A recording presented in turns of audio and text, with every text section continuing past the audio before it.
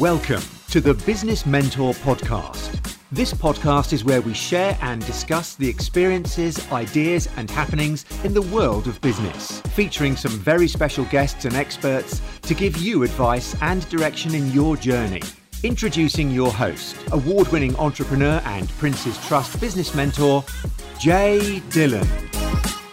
David McCourt, thank you for joining us on the podcast. It's a pleasure to be here, Jay. Thank you for having me. I really appreciate it. I know you don't do many podcasts and interviews. I was doing some research, so it's a real honor for you to come onto our podcast. And I put some posts out. It was a few days ago and this morning, and it's gone crazy. I've got so many questions, but I'm going to have to try and pick the best ones, but they're all good, but pick a select few because of time's the essence. So, just an intro, David, just yourself. You're an Irish-American entrepreneur within telecoms and cable television, and you sold your phone company to WorldCom for $14 billion. And we're going to talk about your story going backwards, but it's interesting because your book, I think a lot of us now have to rethink a lot of things. So, that book now is probably more relevant and it's probably been forced upon us than it was when you wrote it. Well, yeah, there's been a lot, Jay. The book, it's called Total Rethink, and it's been, there's been a lot of demand for it lately because we're seeing right now in the middle of this COVID crisis that lots of things that we thought were working aren't working. So we need to rethink a lot of things, including our political system, including capitalism, including healthcare. There's a lot of things that need to be rethought. So Total Rethink was timely when I wrote it, but I think it's even more timely now. Yeah, definitely. I thought that when I was doing the research and looking at the book, but definitely. But I want to go also, a lot of my viewers and listeners, I want them to know a bit about your story. And it's fascinating, your backstory, because myself, my granddad and my parents are from India. They migrated over to the UK. And when I was researching your story and studying what you went through, I kind of felt the similarities. And so I want to talk about your story about when your grandparents came over from all the way from Ireland to the US. Take us back a bit, and because I know you still got some items as well. Take us back a bit, David, on that story and that journey. Let the audience know what it's about. Well, my grandparents came over. They were 16 and 17 respectively. They came over separately. They met each other in Boston when they got to America. But it's a big deal for a 16-year-old to get on a boat going somewhere they've never been before with everything they own in a little box. That box is smaller than what you or I probably take away with us if we're going away to the Cotswolds for the weekend. We probably take a bigger bag with us, and that had everything they owned, and they made a life for themselves. My grandfather was a janitor, so he cleaned toilets for a living, and then my dad was a contractor.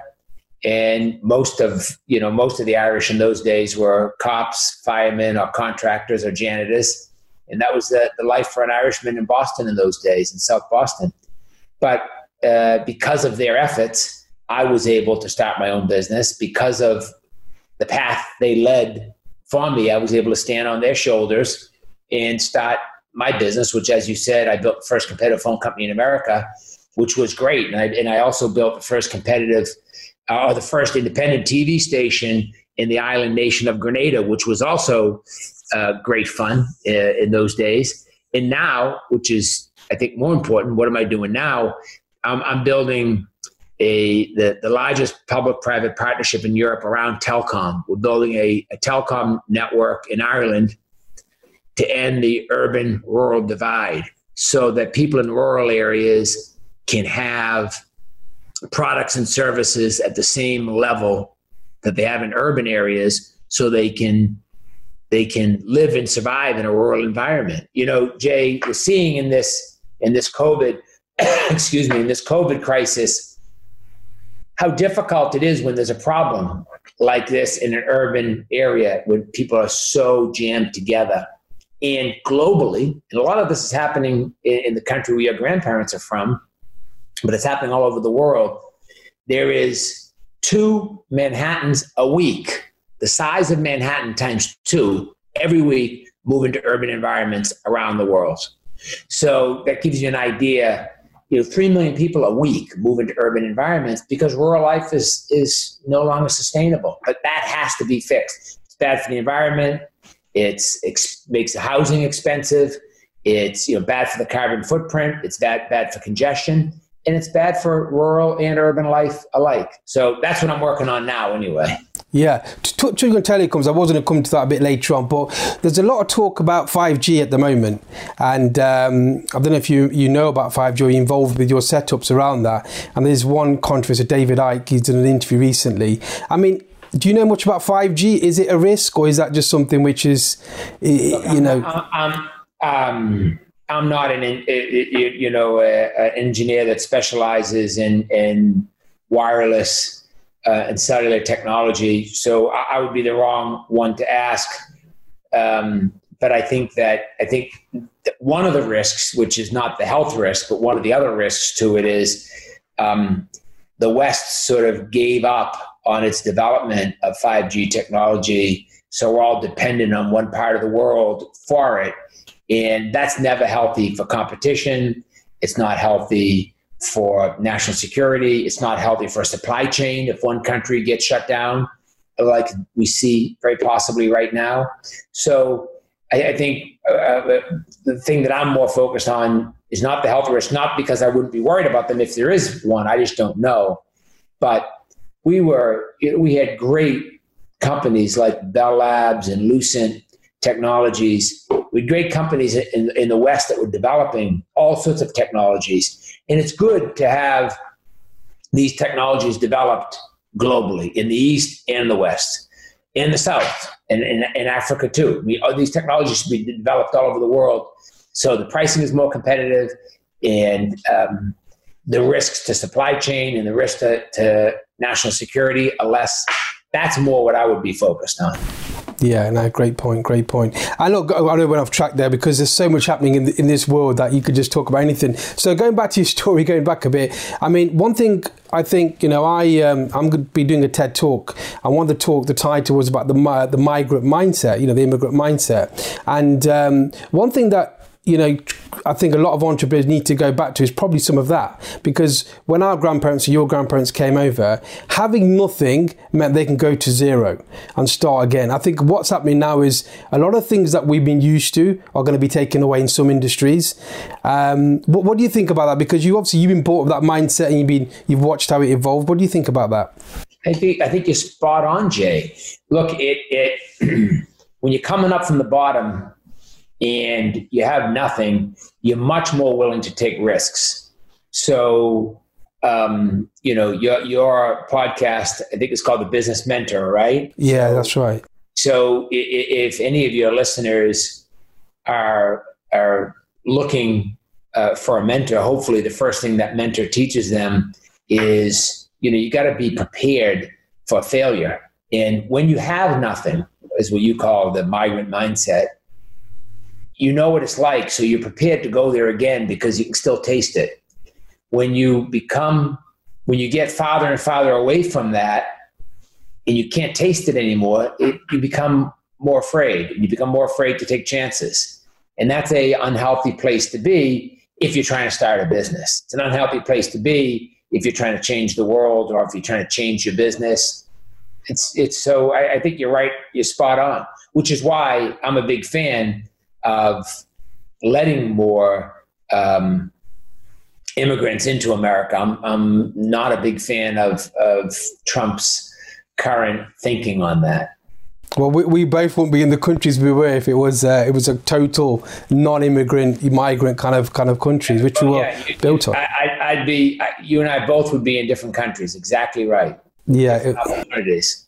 Yeah, I got on the podcast. The reason I've called it the Business Mentor podcast is because in 2009, when the recession came, I was really struggling. And my mentor at the time is very successful. He helped me through that. And you mentioned about materialistic things. We did really well. I had an Aston Martin, really expensive car. And that's when I felt it most because I had to give that up. And then I realized that I need to go to zero. And this podcast was for people that maybe get in a situation like that, that have got the knowledge from everyone that I interview to help them through that. So that's why we're doing it at the moment. Look, everybody should have a mentor. Jack Welch, who's the CEO of GE, who recently died, was a great mentor of mine. Steve Jobs from Apple, another guy that's passed away, unfortunately. Yeah. Walter Scott, who's on the Berkshire Hathaway, he's on Warren Buffett's board. I talked to him this morning, another mentor of mine. Everyone should have a mentor. Yeah. And I think it's important that, as business people, that the podcast and stuff, people can reach them even if they can't sit down and talk to someone like you face to face. It's important to have that information. But going on to business and, going on to being an entrepreneur, obviously it's been quoted and of your wealth and being a billionaire and when you've sold that company. But do you think anybody could be a billionaire, or do you think that's something which, if you could answer that question, do you think anyone can be a billionaire? Well, first of all, I'm not sure I would believe everything, everything that you read, but no, and I think, but I'm not sure that's the right question. I think should people care? I mean, what you should do with your life, because it's a limited amount of time on this planet, is something you love with people you love for a reason you love. So doing something that you really care about with people that you care about, and something that's going to make money but also contribute to society. So that's one of the big problems, and I write about this in my book, is that business used to always be about making money and adding value to the communities that you do business in. Over the last 50 years, capitalism has changed it to a way that's, to a form that's unrecognizable, really, to me, where businesses think their only job is to extract value and not contribute to communities. And that's why there's a war on capitalism right now, Jay. That's why your young viewers are going to have a much, much harder time than I did, because there's a war on capitalism right now, as there probably should be, and there's a war on politics right now, as there probably should be, and the two sides are blaming each other and fighting, and the political body blames big business blames the political body, and as we see in this pandemic, you need both sides. You need government to function, and you need big business to function, and I don't see either of them functioning at the highest level right now. Yeah, you talk about collaboration, one of the biggest things in, Total Rethink. And going on, because you mentioned about Trump, Trump getting elected was a lot to do with people seeing their wage packets going less from I think it's 85 to 65.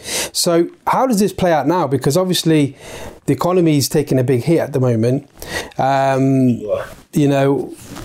How does this play out now? Because who do people vote for now? Like you said, it's a massive war. Is there a way out of this? Whereas who do people trust? Because on one side, you got the Trump, you got the wealth now getting taken more and more away, eroded even faster. How does it play out, David? Well, Jay, the ramifications of this are going to be far worse than people understand. For every million people that are out of work globally, somewhere between 800 and 900,000 will ever get their jobs back.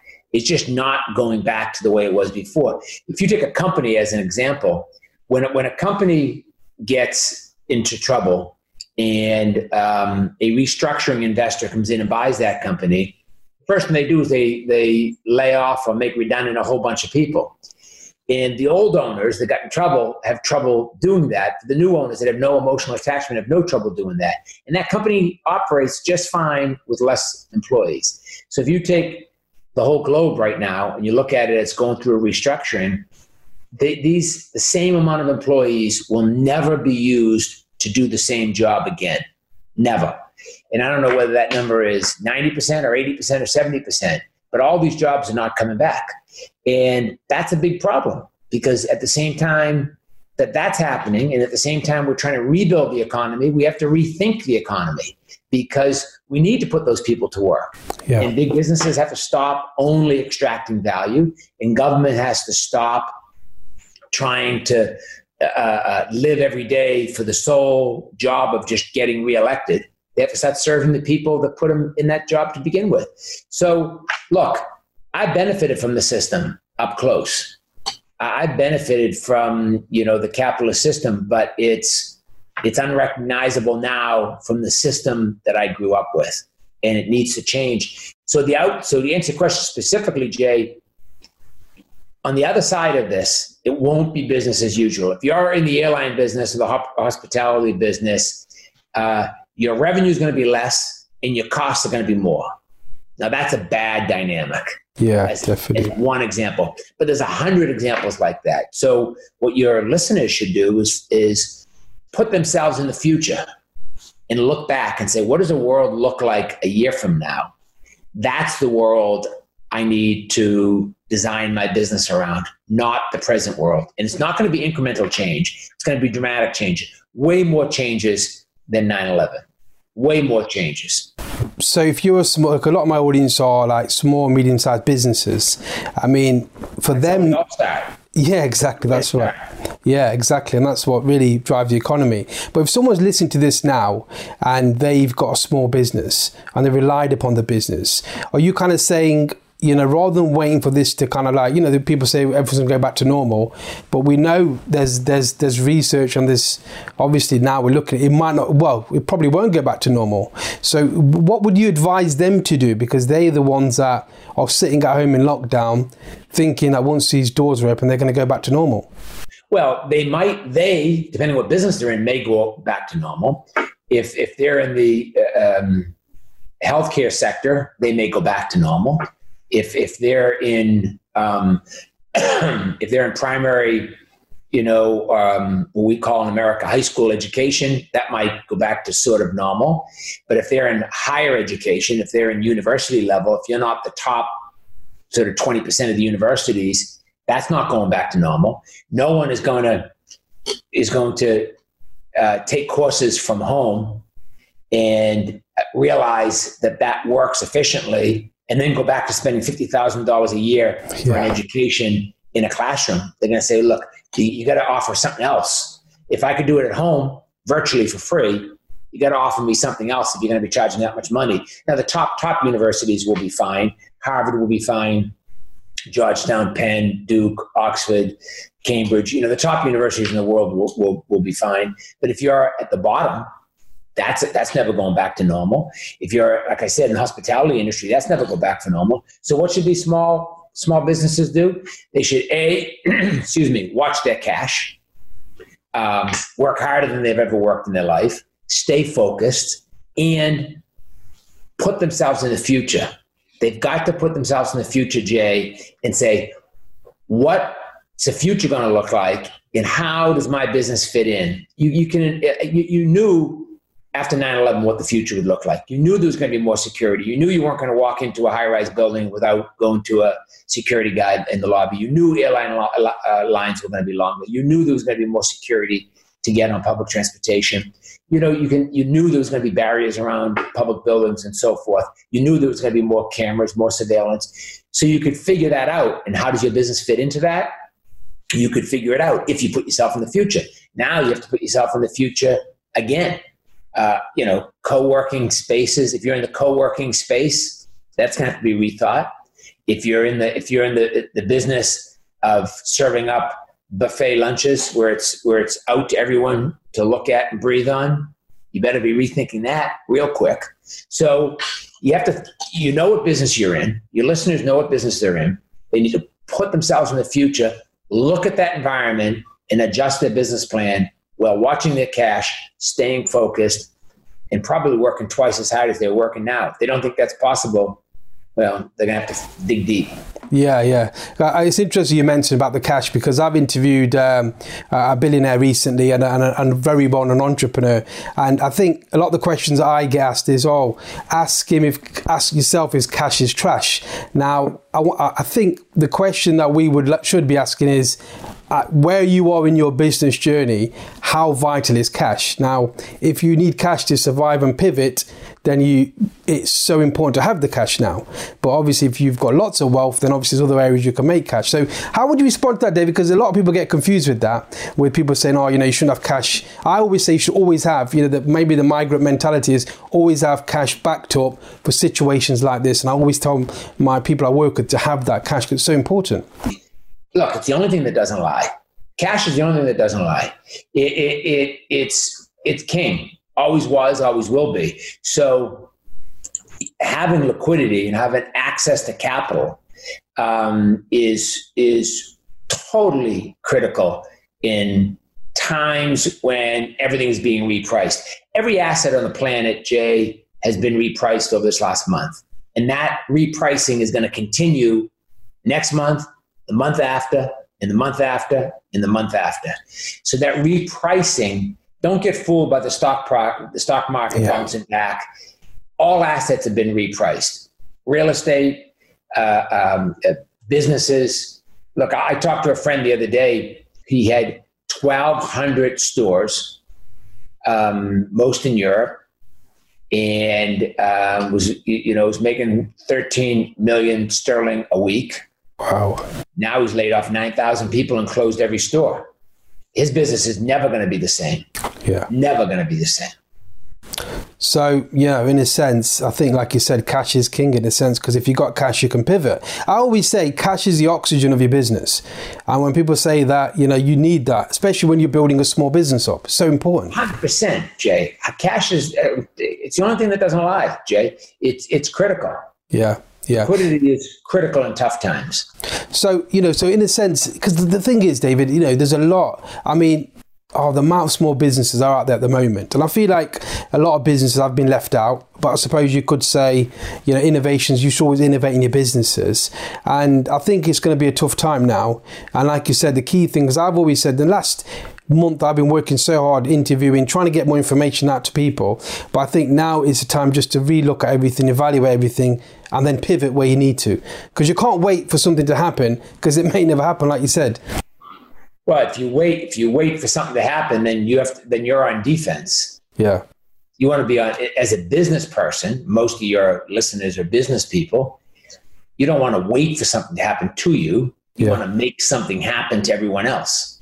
Yeah. If you wait for something to happen to you, you're already behind. Yeah, that's true. And I always say, I'm encouraging people to do that. And what about, the American dream and the UK dream of coming in, starting your business? Do you think by seeing this, a lot of entrepreneurs will get put off? Or do you think, as I spoke to one person I interviewed recently, who's very successful in the US, that entrepreneurship isn't for everyone? Do you think people are going to be put off going forward? Or do you think this will, it's a difficult time at the moment for business people to handle this? Well, look, America, and I know more about, I think, American, because that's where I grew up, than I would in the UK, which is where I live most of the year now. America is a country of hopes and dreams. It always has been, and hopefully always will be. But it's much, much harder now than it was for me, because there's a war against capitalism right now, so it's harder. Taxes are going to have to go up because of this huge rescue package. Healthcare costs are going up, but the quality of service is going down. Cost of education is going up, but the quality is going down. So, United States has some fundamental issues that they have to deal with, and if they don't deal with them, it's going to be a very rough ride ahead. Now, hopefully, I wish Trump would read my book, because, he builds himself as an entrepreneur. That's the last thing he is. Entrepreneurs need to be able to communicate clearly. They need to be consistent. They need to be passionate. They need to be empathetic. And they need to make the issues of the people they're leading the same as their issues. They need to make the issues, the leader and those being led, those issues have to be the same, and their values have to be the same. So that's, my book is about not being an entrepreneur. It's about thinking more entrepreneurially. So whether you're a nurse, a doctor, a teacher, a fireman, or a firewoman, you want to think in a more entrepreneurial way, because the world is moving so fast. Jay, from the Industrial Revolution up to about 1990, the whole world worked on incremental change. Everything was about little incremental changes. Now, because of the internet, because of social media, because of globalization, everything has to be rethought because everything's moving way too fast for incremental change. And that's what the book's about. It doesn't matter whether you're trying to rethink your life, your marriage, where you live, how you live, or your business. You know, my book is just to say and try to give people ideas of how to think in a more revolutionary, entrepreneurial way. But David, you mentioned that, and it sounds the right thing to do. But if you watch the news, and I don't watch much of it, just to recap, you ain't seeing signs of any big businesses or politicians moving in that direction. So I think, like you said, it may be a lot longer till we actually get to the point where people are already rethinking. I don't know what it will actually take for that to happen. Well, it'll take, something that looks like a peaceful, quiet revolution, because you can't keep on fighting and blaming each other. You can't keep on fighting for an extended period of time before the bottom rises up and said, look, I've had enough. The bottom is working just fine. The bottom, that migrant mindset that you talked about, they're keeping America working right now. They're stocking the shelves in the supermarket. They're cleaning the floors in the hospital. They're keeping people's houses on Park Avenue disinfected. That migrant mindset that you talked about, they're keeping America going right now. So the bottom is doing fine. It's the top that's all messed up. Yeah, and the middle are getting hit even harder because they're in the middle. Squeezed. And the middle is getting squeezed. And it's interesting. But, even, I know we're talking a bit like on the negative side, but the positive thing from this could be amazing. If we can reignite people's hunger and energy and they're getting what they're worth, imagine a world like that. It'll be absolutely amazing. You know? The amount of innovation that will come out of this will be amazing. If you want to talk about the positives, I think the positives are the amount of innovation that will come out of this, the amount of money and effort that goes towards understanding the human body and the DNA and how it reacts, which is way overdue. That money had been sidetracked to other things. A rethinking of an efficient healthcare system at a reasonable cost, the ability to educate people remotely. So I had a doctor's appointment, and my son had a doctor's appointment this morning. Both were done through video conferencing, and because these doctors now that were slow to take that up for all the wrong reasons. Mostly because, you go to a doctor in America and you walk out, they take a little sheet and they tick off like 15, that you go in to see them, they tick off like 15 different things that they supposedly did, because each one of them is an insurance code, to bill more money. It's much, much harder to do that over video conference, which you're going to see claims to the insurance companies go down because it's much less. It's much more difficult to do that. So these doctors wanted to get you in their office. Some of them, not all of them, but some of them were slow on the uptake for their own personal gain. But how are you going to roll out healthcare across 7 billion people if you can't do a big piece of it the way you and I are talking now? How are you going to roll out education across 7 billion people if you can't do it the way you and I are talking now? The answer is you can't. So there'll be more telemedicine, there'll be more distance learning, there'll be more innovation. And those are the businesses that your listeners should think about. Those are the businesses where there's huge opportunity. Yeah, it's interesting you say that, because in the UK, we've got a struggling health system, but the A&E waiting room is clear now because no one's coming because they're scared of the infection of catching it. So, people can probably manage a lot easier. And if it's not that bad, they're not going in now because they're scared of the infection. So it does open things up, doesn't it? Yeah, exactly. Cool. Dave, I want to go to some questions. I want to have a final catch up and ending the podcast. You've already given so much value. I think that one step you gave about rethinking your business from yourself is really valuable. But my thing is the people I serve and help and build their businesses. So if I ask these questions, you can go deep if you want, or you can just keep them short. That's fine. So Rob Sales, he's put a question. He goes, we've covered a bit of this, so bearing in mind it might be a repeat. What do you think the post-corona world will look like? General society education and business. I know you've touched on it, but is there anything you want to add to what you've already mentioned in the podcast? Well, it'll be very different, and you know what he should do if he has a business himself is, again, put himself in the future, imagine what that looks like, turn around, and then build a plan to get there. It's very difficult, Jay, to go from where you are in the present to the future. The vision you create at the beginning is going to be nothing like the business you at the end. It's going to change, right? John Woolley said, if you were stripped of all your assets and cash, what would you do to start again today? That's a great question, John. That's a great question. And just so you know, that's happened to me a couple times over my career. You know, you make a bet, it doesn't work right, and you're stuck. Look, if I was stripped of everything, obviously, then you have to go to what your strong suit is, and media and telecom is my strong suit. So I would have to go, if I was down to nothing, I would have to go work in a media or a telecom company. And while I'd put my 8 or 10 hours in during the day, and then I'd put 8 or 10 hours in at night, starting my own business. And I'd have to go work. I'd have to work 16 to 20 hours a day, 8 for the man or woman that's hiring me, and 8 or 10 for myself, and another 12 or 15 on Saturday, and another 12 or 15 on Sunday, until I got a business started up again. So just put in the work.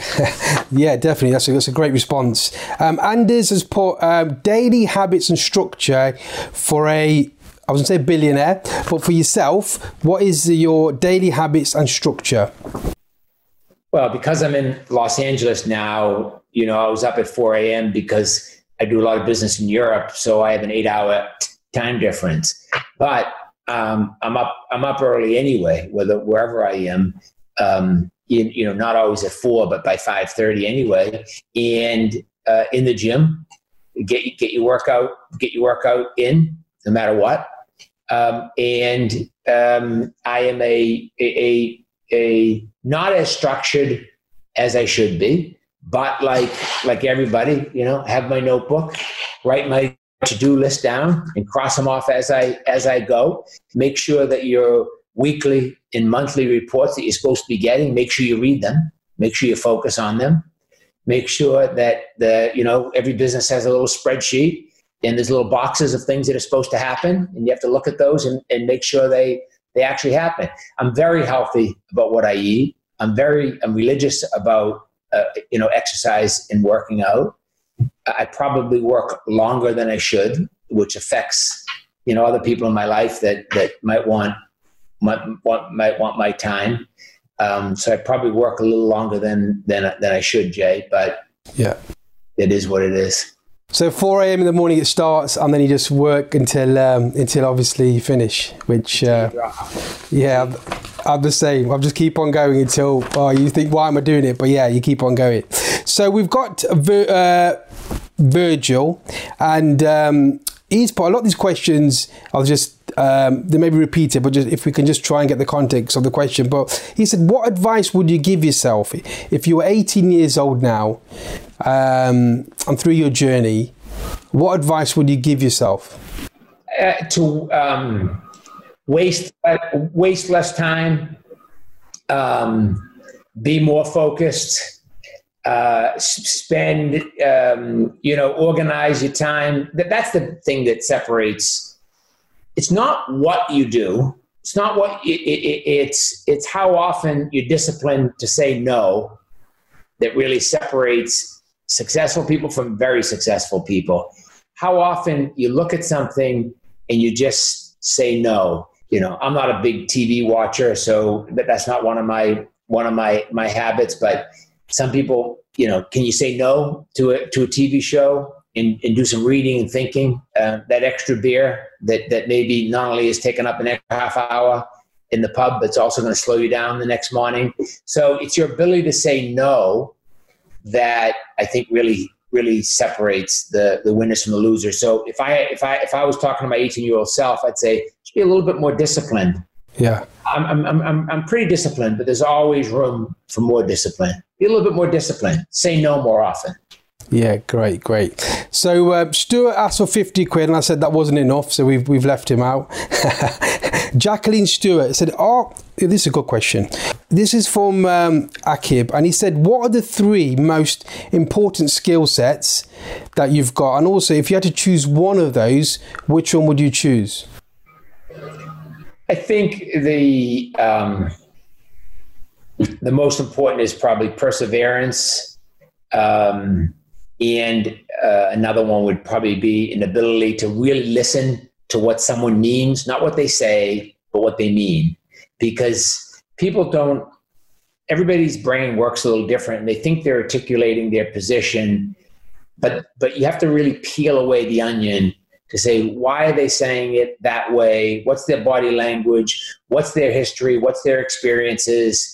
Where are they sitting in this equation? And therefore, and you have to do all that in real time. You have to do those calculations in real time while someone's speaking. And you have to say, what do they really mean by that? And I think I've developed a good ability to really understand what someone means by what they're saying. But if I had one, I would say perseverance. I would say if I could only go on to my next life with one, it would probably be that perseverance. And how do you get that skill set? Is that something you just do over time, or is it because that's such a good skill, especially in this day and age? Is that something how do you harness that? Well, I just ordered two books from a guy named Ian Robertson about the way the brain works, and I'm reading them now, and it's actually very interesting to study what you're born with and what you're not born with. But in that particular skill set, you can learn that. You can learn to be dogged and not give up. That's a learned behavior. Some people just are tougher than others, and some people wilt under pressure. And you can train yourself to be tougher. You can absolutely train yourself to be tough. Now, it's also, Jay, a bad quality, because there are times I'll do a bad deal and I'll insist on believing that I could fix it. And a year later, I'll say, I wish I had all those hours and that capital back. I should have, thrown the towel in and moved on to something else, but I didn't, because I wanted to prove to myself that I could solve that problem. And sometimes that persistence and that perseverance comes back to haunt you. Yeah, definitely. Yeah, 100%. And how are you finding lockdown for yourself at the moment? How are you managing with lockdown yourself? I know you mentioned you're doing a few things remotely. Well, I'm still getting my exercise in. I'm still working, and you just adapt. I'm probably doing, strangely enough, I'm probably reaching out to more people in a more efficient way than I was before. Sometimes you have someone on your list that says, I want to talk to so-and-so, and I'm going to have coffee with Jay, I'm going to have lunch with Jay, but you never really get around to it, and a month turns into 6 months, turns into a year. Now you can just call up Jay and say, hey, let's have a Zoom link. Let's have a chat. I don't have to worry about what restaurant, what pub I'm going to meet you at. I don't have to worry about fitting it in and getting there and going down to Sloane Square and getting on the tube and meeting you somewhere and then, getting back. I don't have to do any of that. I just Zoom link.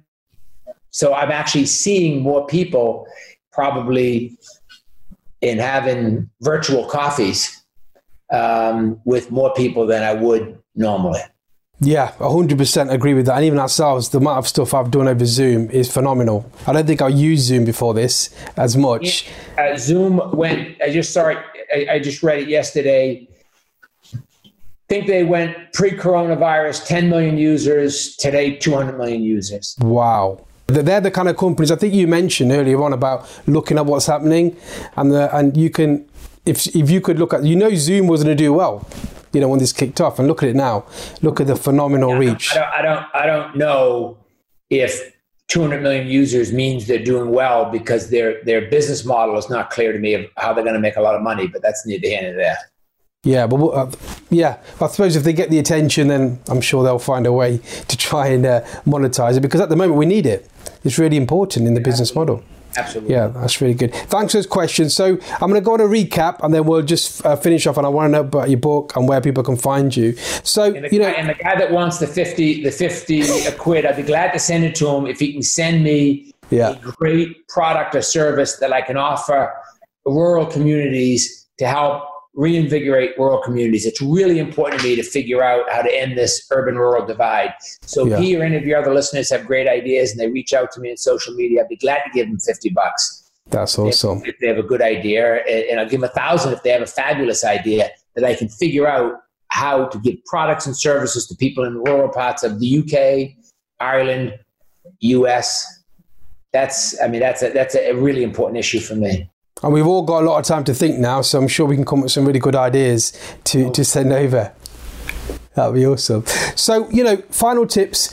So if you could leave this interview, and you've given so much, David, and what would you, for small businesses, medium-sized businesses, if you could recap the interview, what are the highlights you would like to leave them with so they can go away and start doing things straight away?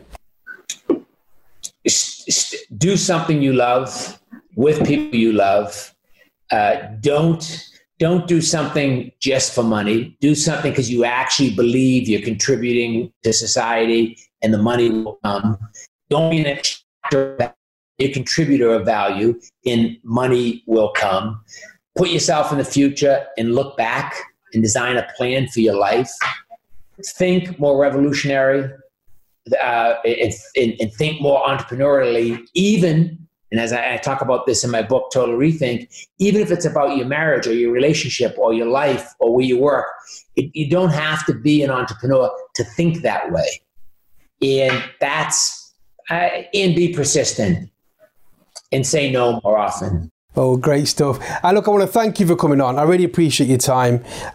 This is about mentors and people having the information so they could help themselves. And what a great time now to research how people have done it and listen to the right advice. Really important to do that. Your book is on Amazon. It is Total Rethink. And I'm on social media at DC McCourt on LinkedIn and Instagram, and I guess Instagram probably number one at DC McCourt, also Twitter, also LinkedIn, but I'm on all of them except for Facebook, but I'm on the other three anyway. So you can reach out, if you've got any questions. Obviously, if you've got any questions, you can reach me. But if you want any questions direct, I'll forward them on. And David, we will meet. We will have that coffee. We'll have that meal once this is all over. It may be different. We may be doing it over some kind of different kind of area. But, businesses will evolve. Entrepreneurs will evolve. And we will all evolve. Always forward, never backwards, Jay. 100%. Keep moving forward. That's the motto. That's all we can do. And like our grandfathers have done, if they kept moving forward, we'd be where we are today. So it's really important. Our grandfathers and grandmothers can come over here at 16 with one little bag. Then the least we can do is navigate through this. Yeah, and it's very inspiring to look at their stories. We can do what we can do, but I want to thank you for your time. I really appreciate that. And my pleasure. My pleasure. Well, I look forward to having that beer with you when the veil is lifted. 100%. Thank you for your time.